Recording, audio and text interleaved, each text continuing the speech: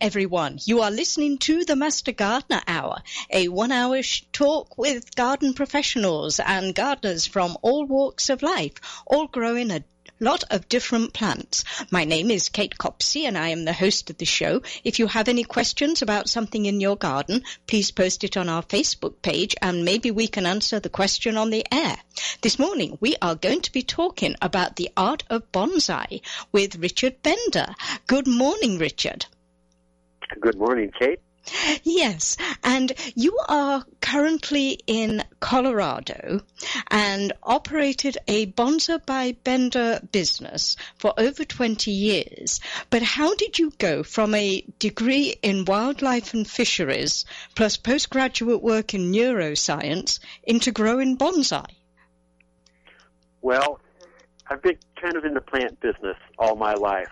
When I was a kid, I had a garden with 500 tomato plants, and my little brother and I made $1,000 a summer selling tomatoes and peppers and squash and things at a little stand in front of our house on the street. This was during the 60s when we were in grade school and junior high and then high school. We did that.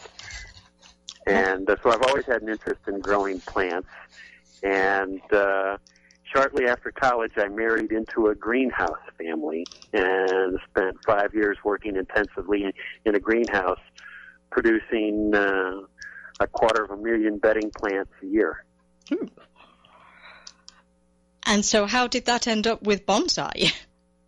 Well, one of the last classes I took was a horticulture class with a Professor Dr. Leon Snyder at the University of Missouri, who's a world-famous bonsai expert and known in particular for combining bonsai into miniature landscapes with ground covers and using a water pump and running streams and things like that.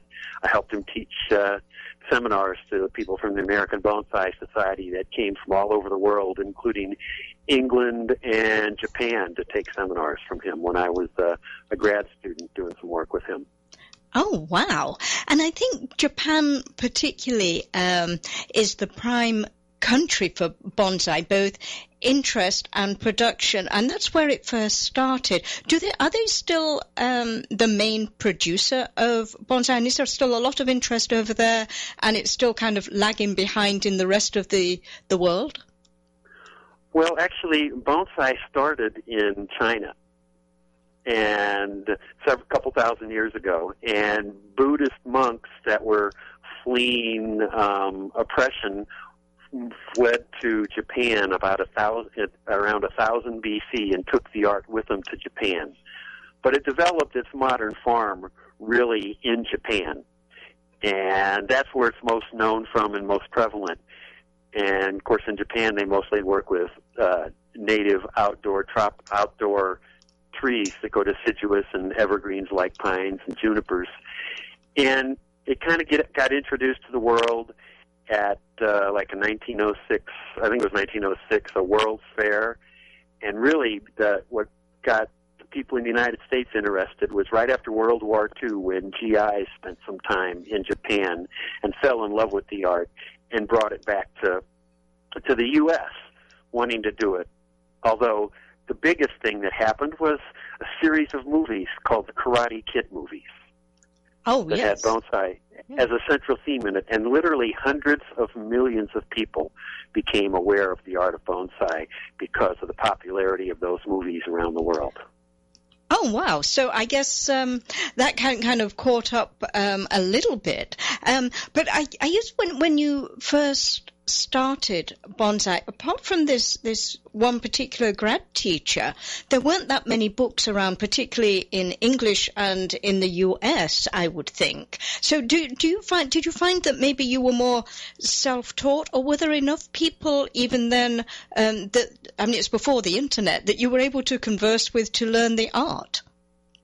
Well, there were certainly a few books around, some had been translated from Japanese, and there were a few Americans that had started writing books, although I had a real different approach from the very beginning, because almost all bonsai, more than 90% of it was done, like I said, with traditional outdoor trees.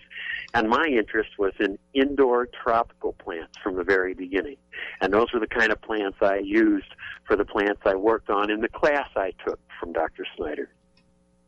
And so what type of plant material, you say the typical ones were the outdoor ones, but I've always seen them kind of in little trays on an indoor protected environment and just kind of popping them outside maybe in summer just to get a little bit of breeze on them.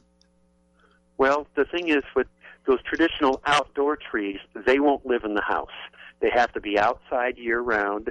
They need a cold, dormant period over the winter to thrive for many, many years, although they have to be winter-protected. In a climate like Colorado, you can't just set it on the patio because in that little pot it would freeze solid and die. People literally build cold frames and things to put them in. And so when they were displayed in Japanese homes, they had an outdoor nursery with all of their bonsai, and they would bring one into the house to this display spot, and it would only sit there for a couple of days, and then they would rotate it back out and bring a fresh one in.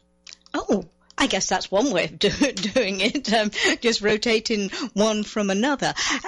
But when you first started this, do you remember your very first one? Did you inherit one and then just keep it trim, or did you start one from scratch? And how did your first one work out? Well, it started from scratch. We had, of course, our professor had us order some tree sources he had. And so I picked up something like that. And one of the early things I did was I went to some flower shops that were selling flowering potted plants and that sold azaleas.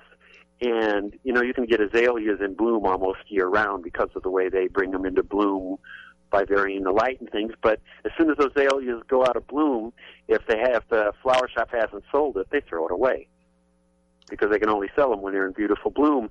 And I would literally pull azaleas out of trash bins behind florist shops and trim and shape them as bonsai. Oh, wow. And then, of course, you could make money on them that way. I did make money with those that I rescued out of trash bins. Oh, what a wonderful source for you. And I know that regular plants can be used for bonsai. And I think one of the most stunning ones I saw was a quince in flower. And it was about maybe 2 foot high, but it was in that beautiful red flower early in the year. Yes. But does that mean, though, if with something like maybe a quince or even an azalea, if for some reason we fail to keep it as a bonsai, and then we pop it back in the garden, will it revert to its normal growth habit, or because you've pruned the roots to some extent, will it always stay kind of dwarfed? Well, if you put it back into soil, it would probably take off and start growing again. Okay. And I know that, bonsai particularly of edibles and things, which is what your new book is about, say a lemon tree, can we expect the normal size fruit and normal quantity of fruit from something like that? Well, yes, you can, because you don't really root prune. We may get into that later, but you don't root prune these indoor tropicals the way traditional outdoor trees are done. And in some ways, instead of miniaturizing giant outdoor trees over decades and centuries, we're shaping dwarf tropical shrubs over months and years. And the leaf size may not reduce much, the fruit won't reduce much, but the lemon tree that's illustrated in my book had 27 ripe lemons hanging on it when we took pictures for the book. Oh, and I would have thought that many fruit would kind of almost overwhelm it and break the branches and things. Was actually close to 6 feet tall. Oh, okay. People think bonsai are miniature, and actually in traditional Japanese bonsai, they have named classifications for bonsai from under 6 inches tall to as tall as 6 foot. So 6 foot is about the tallest that would be acceptable as a bonsai specimen? Well, you know, people that are very traditional, there's some very traditionalists that look down on what I'm doing and would say that's not real bonsai, especially when I work with herbs. And then the next person looks at it and says, wow, this is the most interesting thing that's ever happened in the art of bonsai. So you've some of my specimens were 7 and 8 feet tall. Oh, yeah. And I know that with bonsai, it's almost an art as much as a technique. So I guess when you're doing yours, it comes more in the art side. Would that be right? It's what I like to call a living art, because it's alive, it changes, you have to work with it as long as you have it. It's not like doing a painting and you put it on the wall and it doesn't change and it sits there forever. You know, it's a living art that you have to work with and interact, and it changes throughout its entire life and existence. And so what are the basic tools that we would have to use? I mean, is it just kind of a small pair of regular clippers or nail scissors or something like that? Would that be the main tool that somebody would need? Yeah, you know, I trimmed many, many tens of thousands of bonsai using only a standard nurseryman's pruning shears. You know, a smaller, more pointed scissors can be helpful for some stuff, yet it's possible to spend hundreds or thousands of dollars buying specialized tools just for bonsai, which I eventually bought some tools like that, but I mostly use my pruning shears. You know, it's kind of like a hammer. You can buy a $2 hammer at the bargain store, or you can spend $50 buying a really high-end, beautifully crafted, all-steel fancy hammer, and they'll both pound a nail. Yeah, and so long as they do the job, I guess that's the important part of it. Yes. Yeah, and, you know, and I think certainly with bonsai, there's a lot of tradition behind it. And so do you still do a few that are what would be called that classic traditional bonsai, as well as these new edible ones that are a little bigger? Well, I never did, except for a little bit at the beginning. I did not do any traditional outdoor bonsai in my business, because the way bonsai has evolved in the United States, people that become aware of bonsai and want a cute little tree to put in their windowsill and treat like a houseplant. And none of those traditional ones will survive. Millions of little juniper bonsais have died in people's windowsills. So I work strictly with indoor tropical plants. Not all of them are flowering and fruiting and edible. There's some ficus, and I had an evergreen elm and some things that make beautiful bonsai that can have a very traditional appearance. But my particular interest that I like to emphasize, because it's so much fun to have fragrant flowers and edible fruit and edible foliage. Oh, yes. But, you know, we need to go for our first commercial break here, but we will be back talking more about bonsai with Richard Bender on the Master Gardener Hour, and we will be back in just a moment. This is America'sWebRadio.com, the best in chat radio designed just for you. Could an app be the answer to a better garden? Absolutely. It's the new free app, Homegrown with Bonnie Plants. Note, track, and photograph your garden's progress. Personalize your weather and reminders. Get variety info, grow guides, hands-free dictation, and more. The Homegrown with Bonnie Plants app, the sharpest tool in your garden. Download it free on the App Store. This is America'sWebRadio.com, the best in chat radio designed just for you.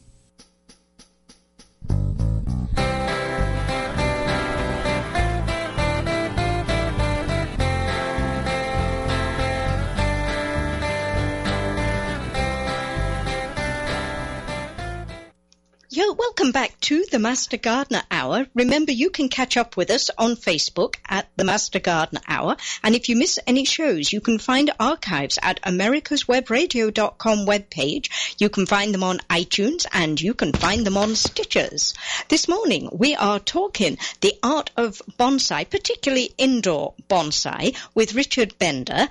So let's start, Richard, with making bonsai. Is it better to start with something that's ready-made rather than start from scratch? I know you do a lot of yours from scratch, but would you recommend that maybe for a first try somebody actually gets one and learns the trimming side before going into buying maybe the ficus or an azalea or something from the store?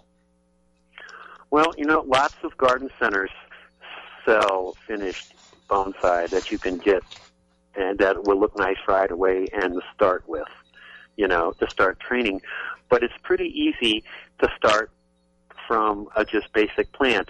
And I go through that step by step in my new book with pictures of 3 nursery plants I bought at a local garden center and trimmed and shaped them and potted them up.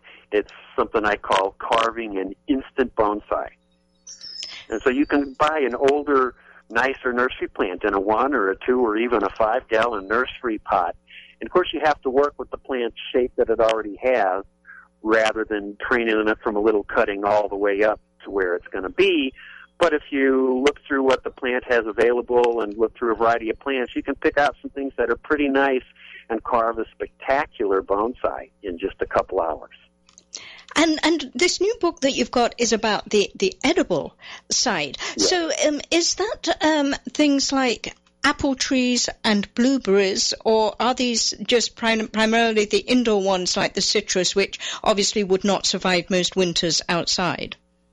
Right. Well, in my book, I just talk about the indoor ones. There are, like the quince you mentioned earlier, is an outdoor tree, and that was used some in traditional bonsai, including in Japan, and crab apples and some things like that. But my book is specifically for plants that you can grow indoors. And I have a miniature orange tree with ripe oranges and flowers open on it, sitting in my wife's office window on the 2nd floor of our townhouse right now here in Colorado. And I would imagine it gives the green thumb a bit of a workout sometimes with these indoor plants. And have you found that maybe there is renewed interest? I've noticed in the trade it's gone from kind of fairy gardens about 5 years ago to miniature gardens and that type of thing just in the last couple of years. So has that given a new life to this whole art of bonsai being indoors? Well, I'd like to think so. I certainly sold some of my bonsai to garden centers that wanted to use them in fairy gardens when that fairy garden craze was going on. And these things kind of come in and out of fashion over the years. I watched that through the more than 20 years I had my bonsai tree business. And I would imagine 20 years ago, the average nursery wouldn't have even dared touch a bonsai for in case they killed it. Well, a lot of them did, but they were mostly doing traditional outdoor bonsai, and people wanted them, and people were ready to lay money down, so nurseries sold them, and they'd sell them mostly junipers, and then they'd be dead. I can't tell you how many times I'd have people come and look at what I had, sometimes at farmers market, and they'd say, "Oh, I love bonsai. I've killed several of them." Wow. Yeah. And that's because they were using outdoor trees. Yeah. And so what about the container for these things? I mean, traditional bonsai, which doesn't get very big, you normally have kind of, they look like they're about 1 inch deep saucers more than containers per se. So what type of container is best when you're doing your type of bonsai? Well, I use a bigger, deeper container than traditional. Actually, in traditional Japanese bonsai, the goal is to have a container that the depth of the container is no deeper than the diameter of the trunk of the bonsai. And that's the ideal you strive for. But that's pretty impractical, because if you have something like that that's so shallow and somebody puts it in the windowsill of a house in our dry interiors of house, it's going to dry up and die quickly.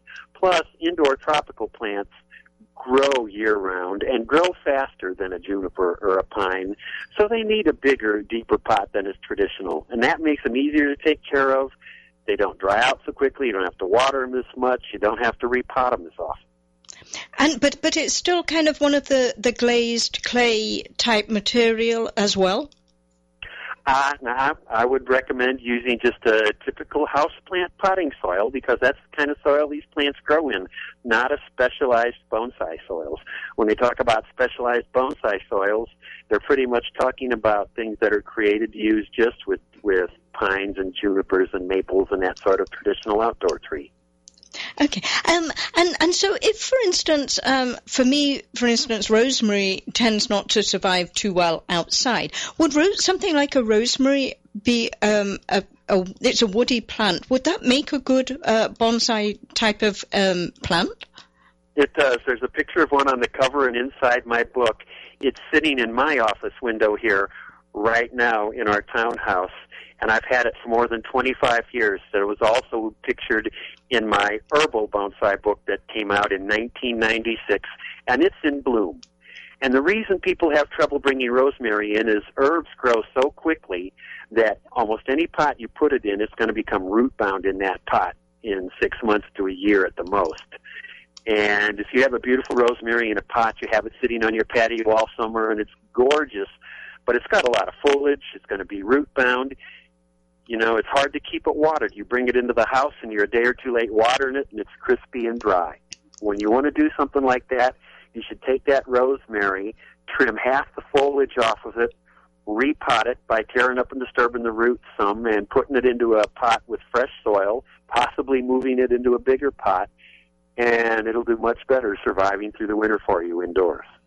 And so, but if we wanted to make it, I mean, mine tend to just be kind of bushy and whatever.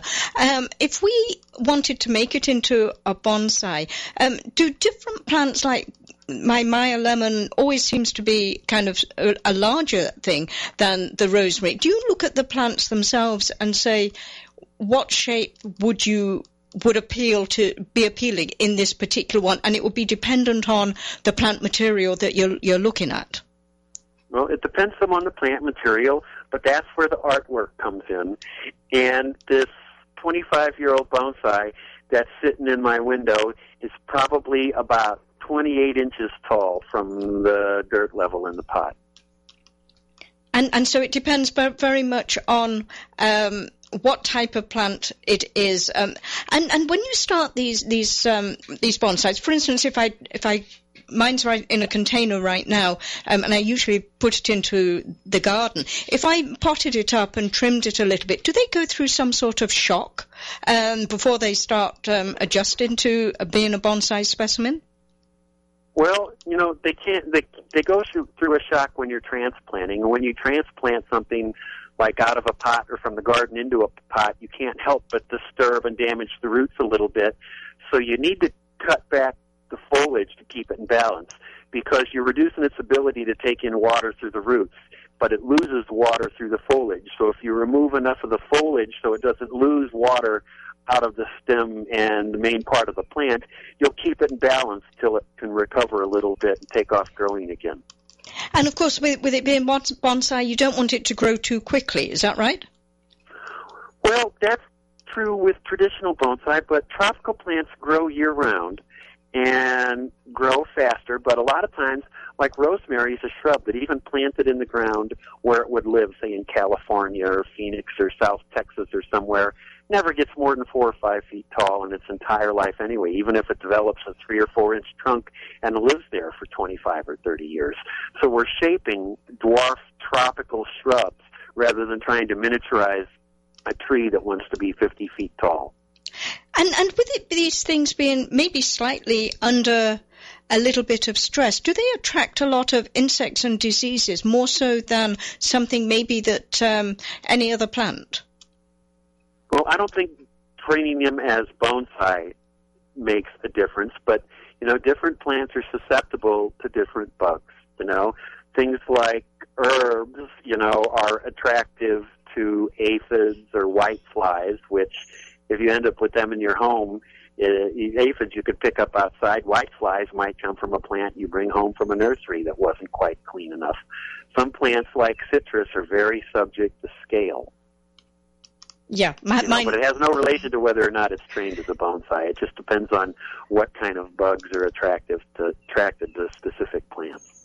Yeah, and so what are the most common mistakes maybe that people make when they've got a bonsai, particularly an indoor one? Well, their most important requirement is bright light. They need pretty much direct sun right through a window. I always recommend a south window. You might be able to get by in an east window. A west window will work. But there's very inexpensive lighting that you can use. Fluorescent lights don't work too well because they need to be within 2 inches of a leaf surface. But you can get a spotlight type incandescent full spectrum plant light and like a 150-watt bulb that's available at the big box stores like Home Depot or any kind of place that has lots of light bulbs that screws into a regular socket. They're intense. They put out a little bit of heat, but they're designed to operate 4 to 10 feet away from a plant. And if people don't have the most ideal light situation, I recommend 1 or 2 lights like that they can use to help provide light, especially in winter when light conditions are lower. And so that probably is the most common problem, I guess, with most plants that people use. I mean, I know things like orchids, like indirect light, but most of the ones that you're talking about do bright light and direct sunlight. Is that right? Yes, most indoor bonsai do, especially the ones that are going to flower and fruit. With that kind of direct light, and they can do well moving them outside in the summer, like a climate we have here in Colorado. I tend to find the Meyer lemon, particularly when I take it outside, all the leaves drop regardless of whether I've tried to bonsai it or not. Maybe I should try something different. One of the things that can cause that is if you've got it inside the house, the light coming through the window, the glass takes out all the ultraviolet rays, and so it's still less intense. And if you move it outside directly into full sun, especially at an elevation like we have here in Colorado, that the ultraviolet rays and that direct sun will sunburn those leaves and burn them and kill every leaf on the plant. Yeah. If you move it outside, you need to move it where it's shaded through the afternoon in the intense part of the sun. Yeah, but anyway, we need to go for another quick commercial break here, but come back and we'll listen to more about edible bonsais with Richard Bender, and the Master Gardener Hour will be right back. This is Dr. George from Peachtree Ear, Nose, and Throat Center. We've won patient care awards and have the highest patient recommendations because I believe in practicing medicine the old-fashioned way.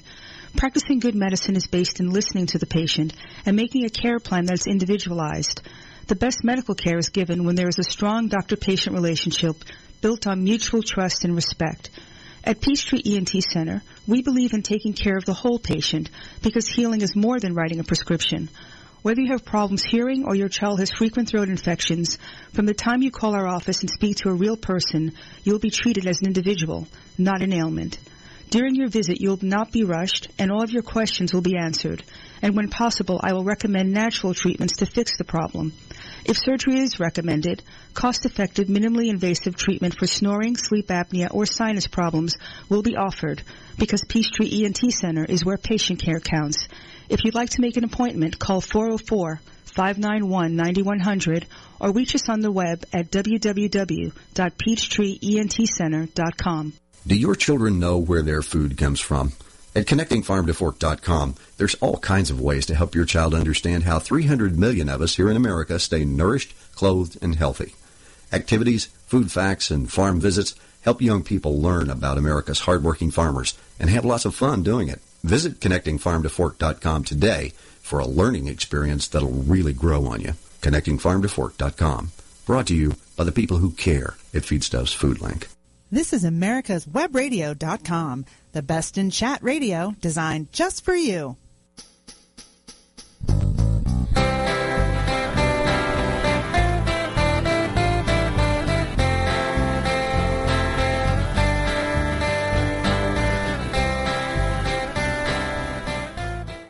You're back listening to the Master Gardener Hour. I am the host of the show, Kate Copsey, and this morning we are talking bonsai with Richard Benzer.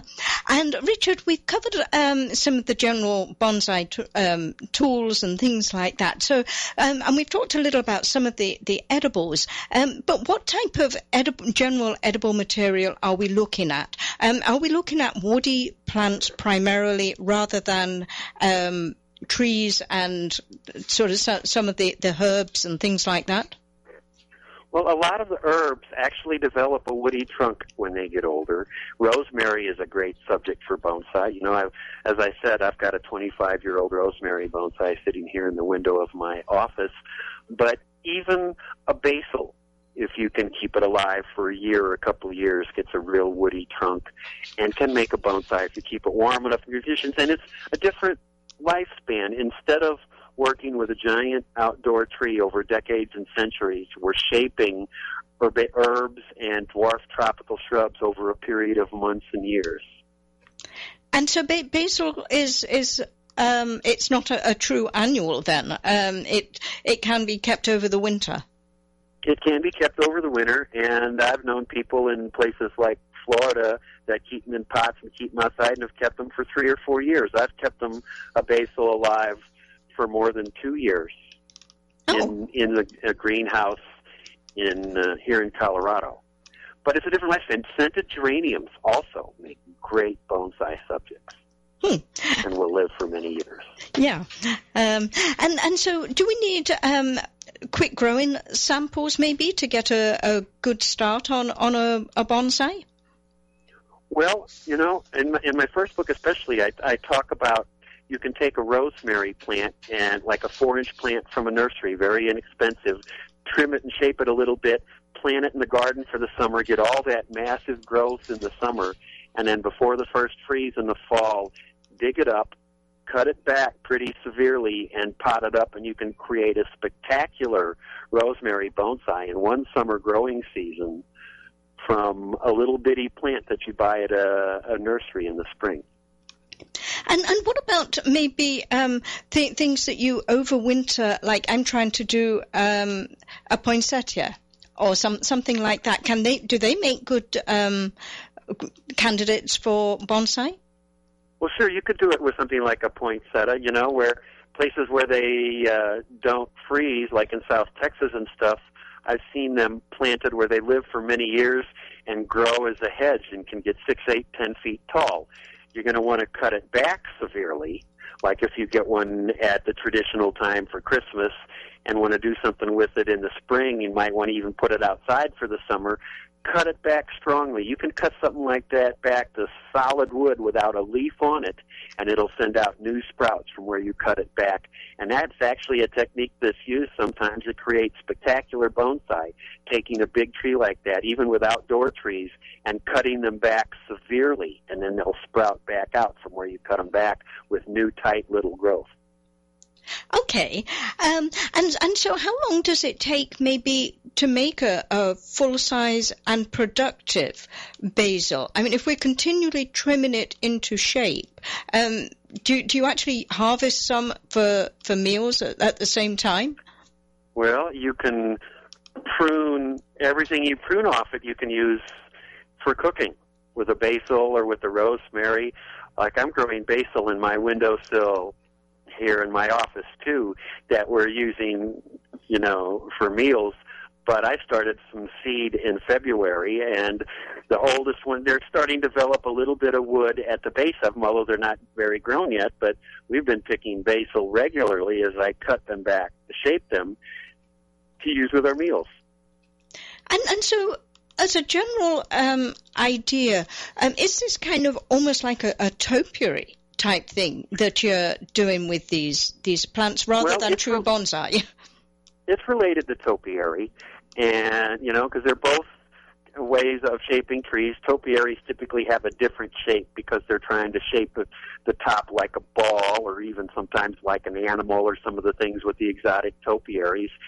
And with what we're doing here, I consider the food production an important part of the bonsai and can be as important as having the perfect bonsai shape according to classic styles.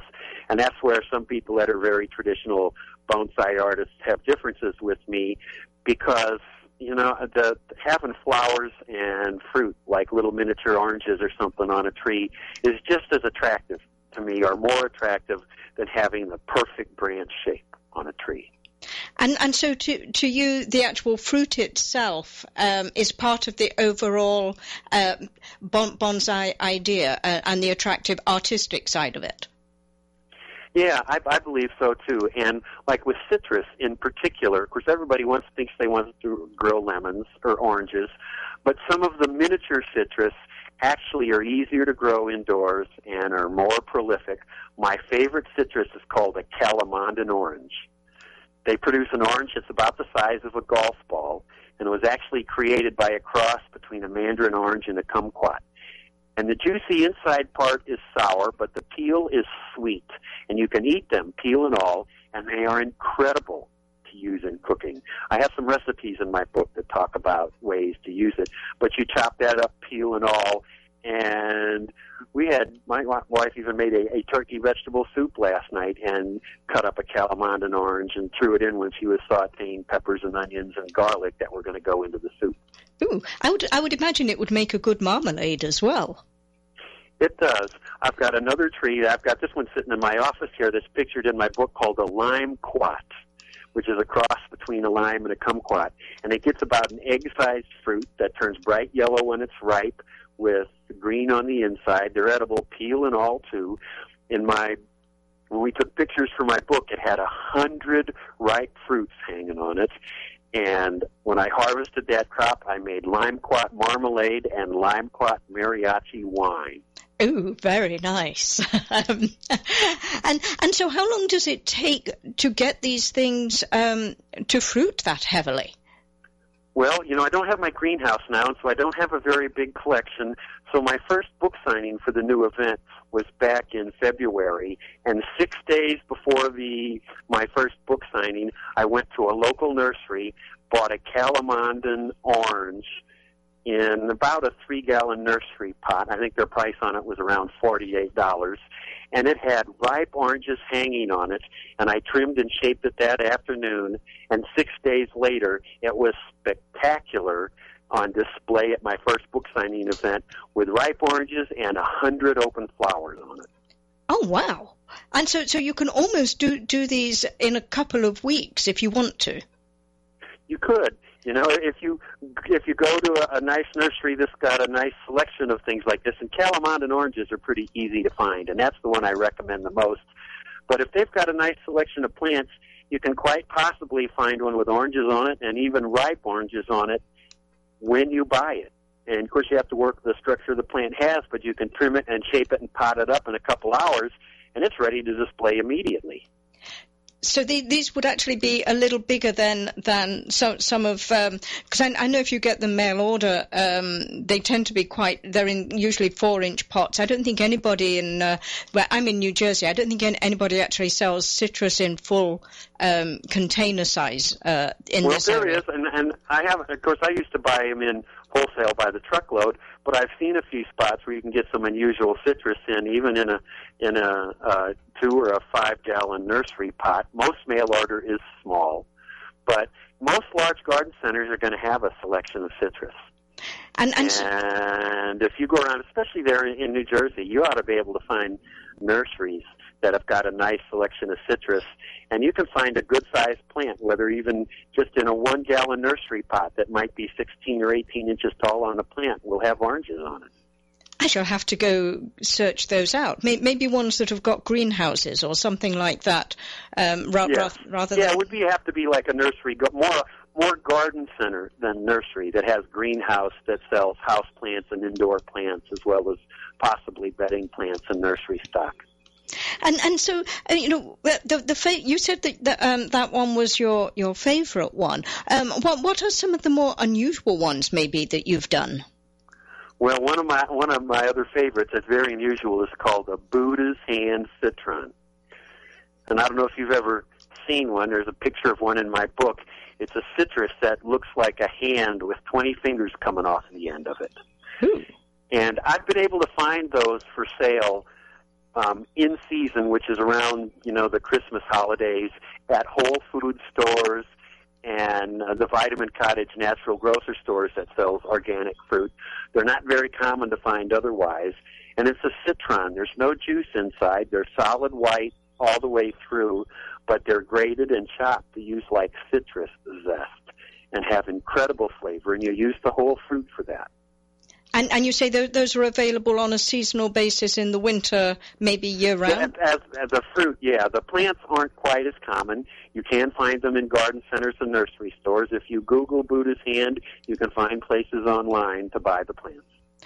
And so do all the citrus, basically, you treat them all the same and you treat the rosemary a little differently as far as how you shape it?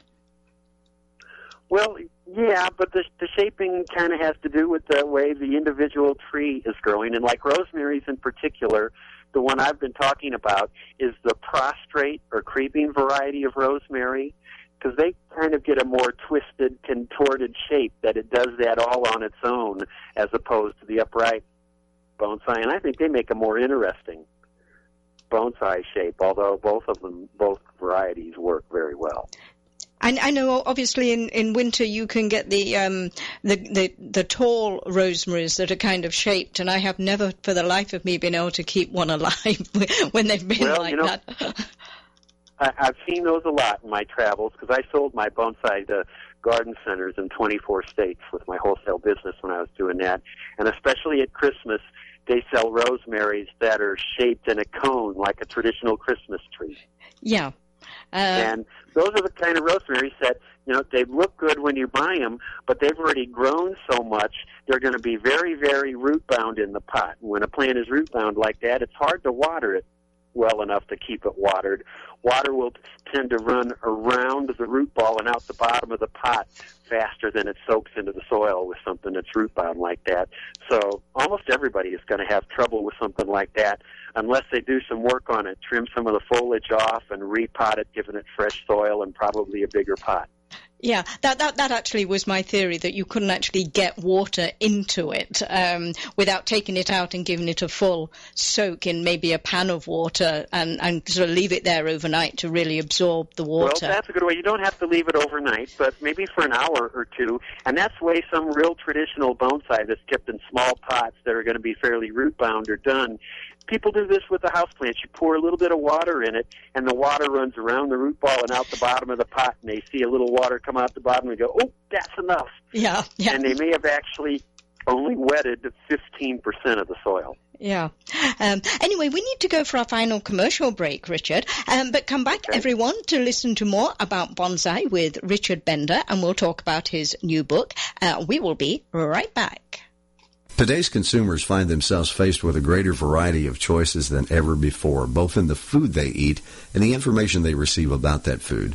Feedstuffs Food Link was created to provide you with a balanced source of information for making decisions about your family's balanced diet. Visit feedstuffsfoodlink.com to learn about your food directly from the source, the people who work every day to provide it.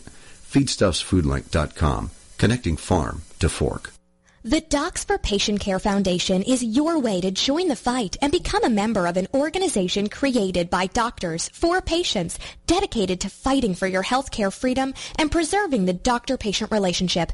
Get a pen and paper. Write down docs4patientcarefoundation.org. That's DOCS, the number 4, patientcarefoundation.org. Go to our site and please make a generous tax-deductible donation and join the fight today. Thank you.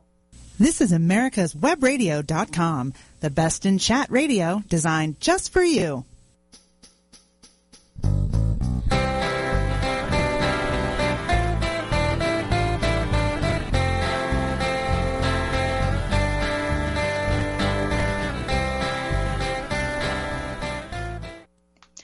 I hope you're enjoying the Master Gardener Hour this morning. We have been talking about the art of bonsai with Richard Bender, and your new book, Richard, is Bountiful Bonsai, Create Instant Indoor Container Gardens with Edible Fruits, Herbs and Flowers. So how many samples do you give in that book of different sorts of bonsai that you've done?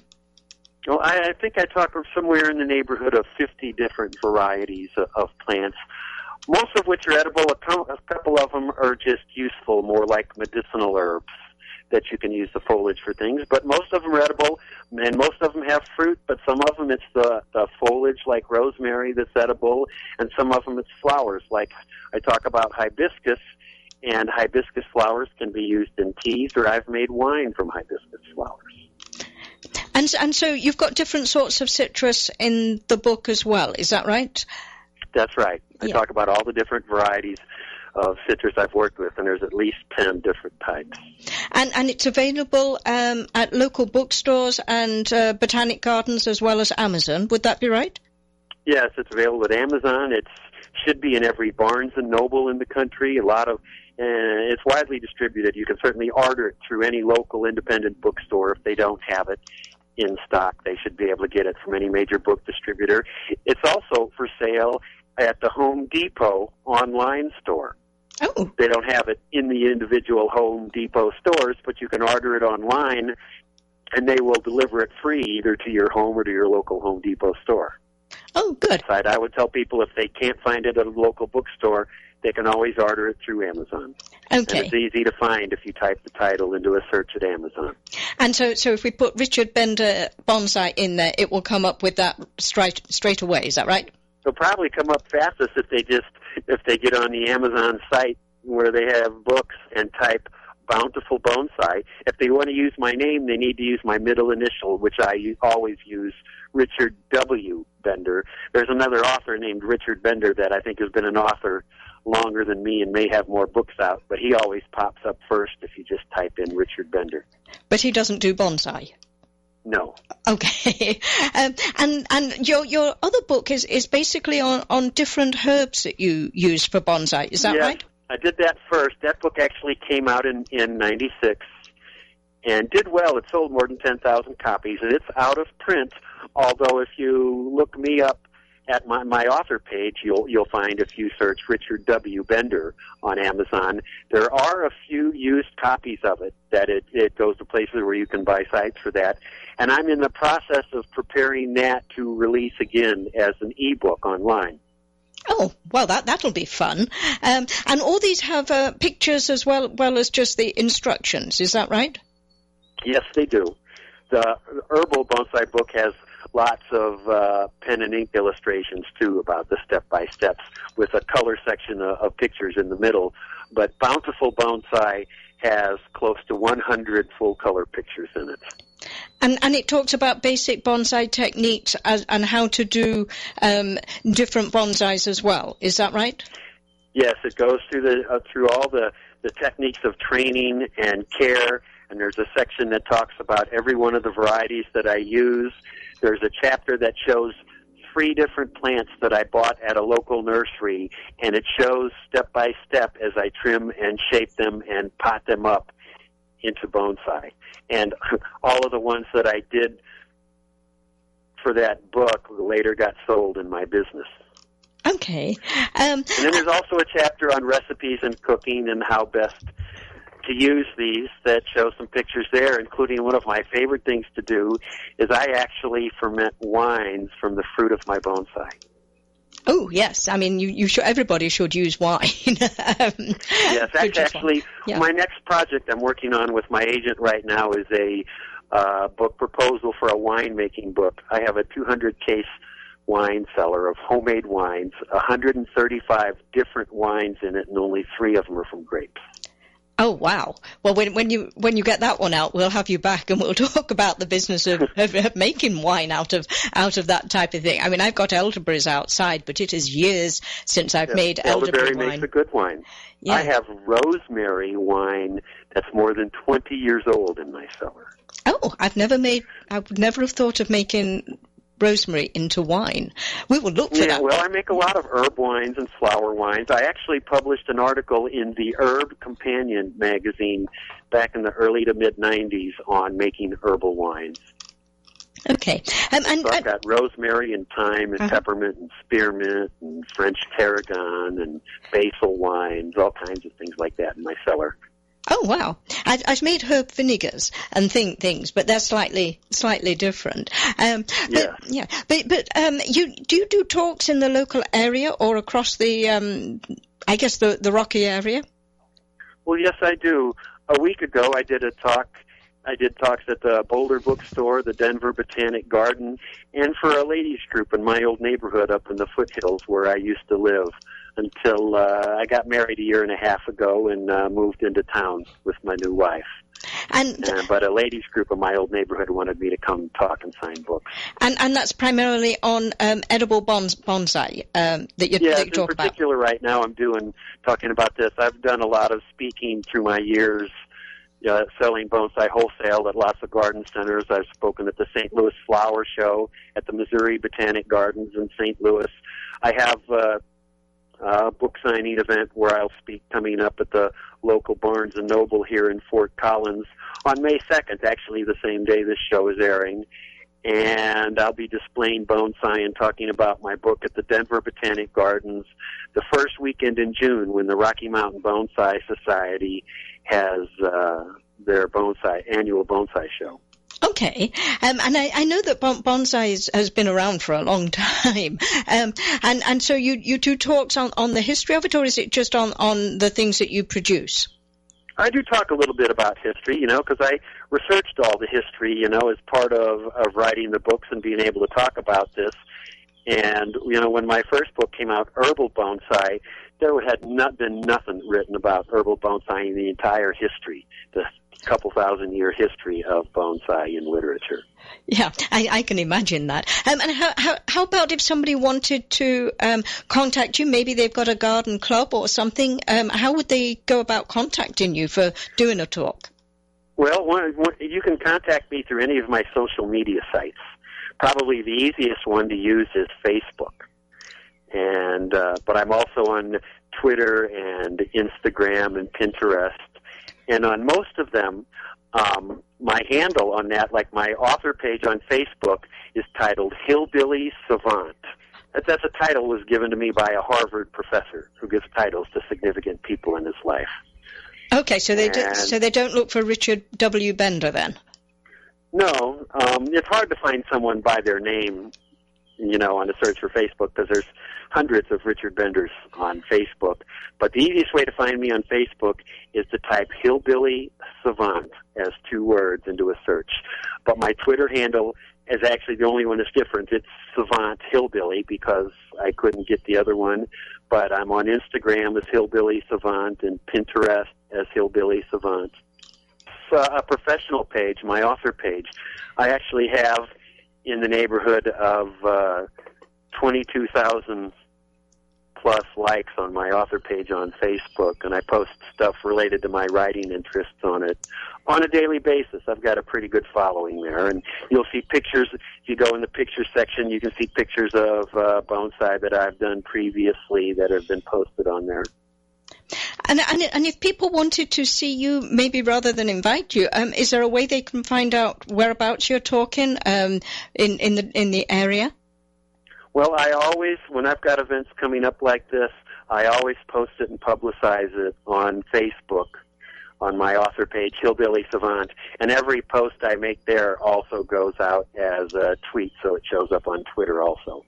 Okay. And most of these events are open to the public rather than restricted clubs, is that right? Yes, they are. Okay. Well, we've got just a couple of minutes left here, Richard. So what would be your idea of maybe the easiest plant to work with for a beginner on doing a bonsai? Well, a number of garden centers sell several varieties of small-leafed ficus trees as bonsai that I think are fairly easy and work well. They're not going to bear edible fruit. There's also a miniature variety of Schefflera, which is a very, very common house plant. But there's a miniature Schefflera out there that has a brand name, I think, called Louisiane, that makes a gorgeous little bonsai that will tolerate lower light. I've seen people put them 10 feet away from a window inside a house, and it does beautifully. So there's some very simple things like that. If you want something that flowers or fruits, the Calamondin orange is the one I would recommend. That's one of the easiest ones to grow. And like I said, the main requirement it needs is good bright light right in a sunny window. And they will grow even if you bonsai them into just a decent size. Is that right? Yes. Yeah. Yeah, they're more a shrub. Even planted in the ground in somewhere like South Florida, they might get up to 10 or 12 feet tall if they were never pruned, but they're very easy to keep small. And it should be very easy to find them in 1 or 2 gallon nursery pots that are no more than a foot or two tall. Kumquats work well too, like that. And so the average size that we should look for would be a gallon container, maybe, if we were trying to do one from the nursery?